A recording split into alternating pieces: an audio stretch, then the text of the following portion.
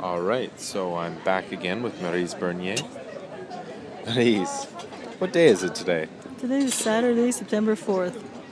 Now, it's been a couple of days since we've been doing a boo, but where are we right now? We're in Budapest. Okay. And that's kind of like a big city, like almost 2 million people, right? That's correct. Big capital with lots of people and lots of tourists. And in the restaurants here, it doesn't seem to be too much of a problem if you're only speaking English. That's correct. In our hotel, we're staying in the Flamenco Park in Buda. No problem there speaking English either, right? That's right. In fact, lots of English people just in the restaurants and things like that. Yes. So what did we see today? Today we went to the Citadel, walked around there, and then we took the bus downtown back to Pest, where we went to the House of Terror, which was a very, very interesting museum. So it's not like a House of Terror that you'd see at like a park or anything like that. No, it's not like a little house, like a little bit scary for kids and stuff. No hall of mirrors and all that stuff. No. This is about the Nazis and the communists having and the Red Army having control over Budapest and Hungary, really. That's right.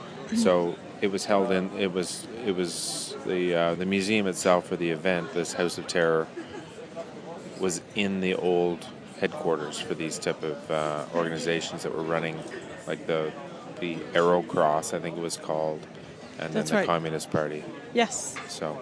Yeah. So we spent a good part of the afternoon there. It was almost 3:00 by the time we got out. It's a lot like, to me, it was a lot like the. You go up to the top level and you wind your way down. So, yes. So as you go from floor to floor, and not all that much on the Nazis. Yeah.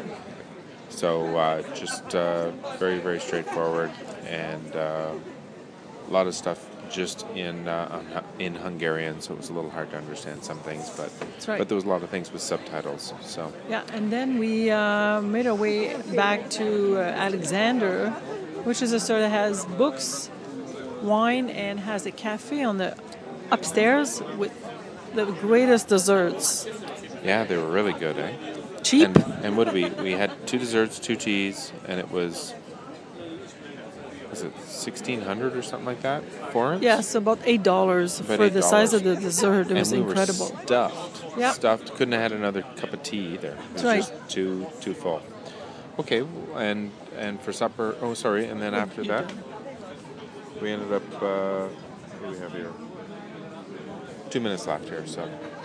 So we ended up before supper. We bought some tickets. No, we had with our Buda pass that we had bought. We had a pass that allowed us to go on a cruise on the Danube. On the Danube. So we took that cruise. It was about an hour, and there was some audio that went along with so you just wore a little headset, and they gave you a drink. Actually, 2 drinks. So we had a nice glass of wine, and then we had a bit of a juice cocktail, which was quite nice. So we went up to the island of Saint Marguerite, and then back, and so it was a nice little story, very worthwhile doing, right? Yes, absolutely. And then we jumped off that, landed on shore.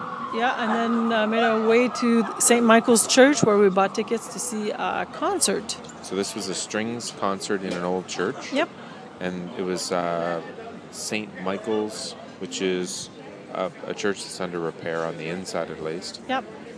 But probably held 200, 300 people.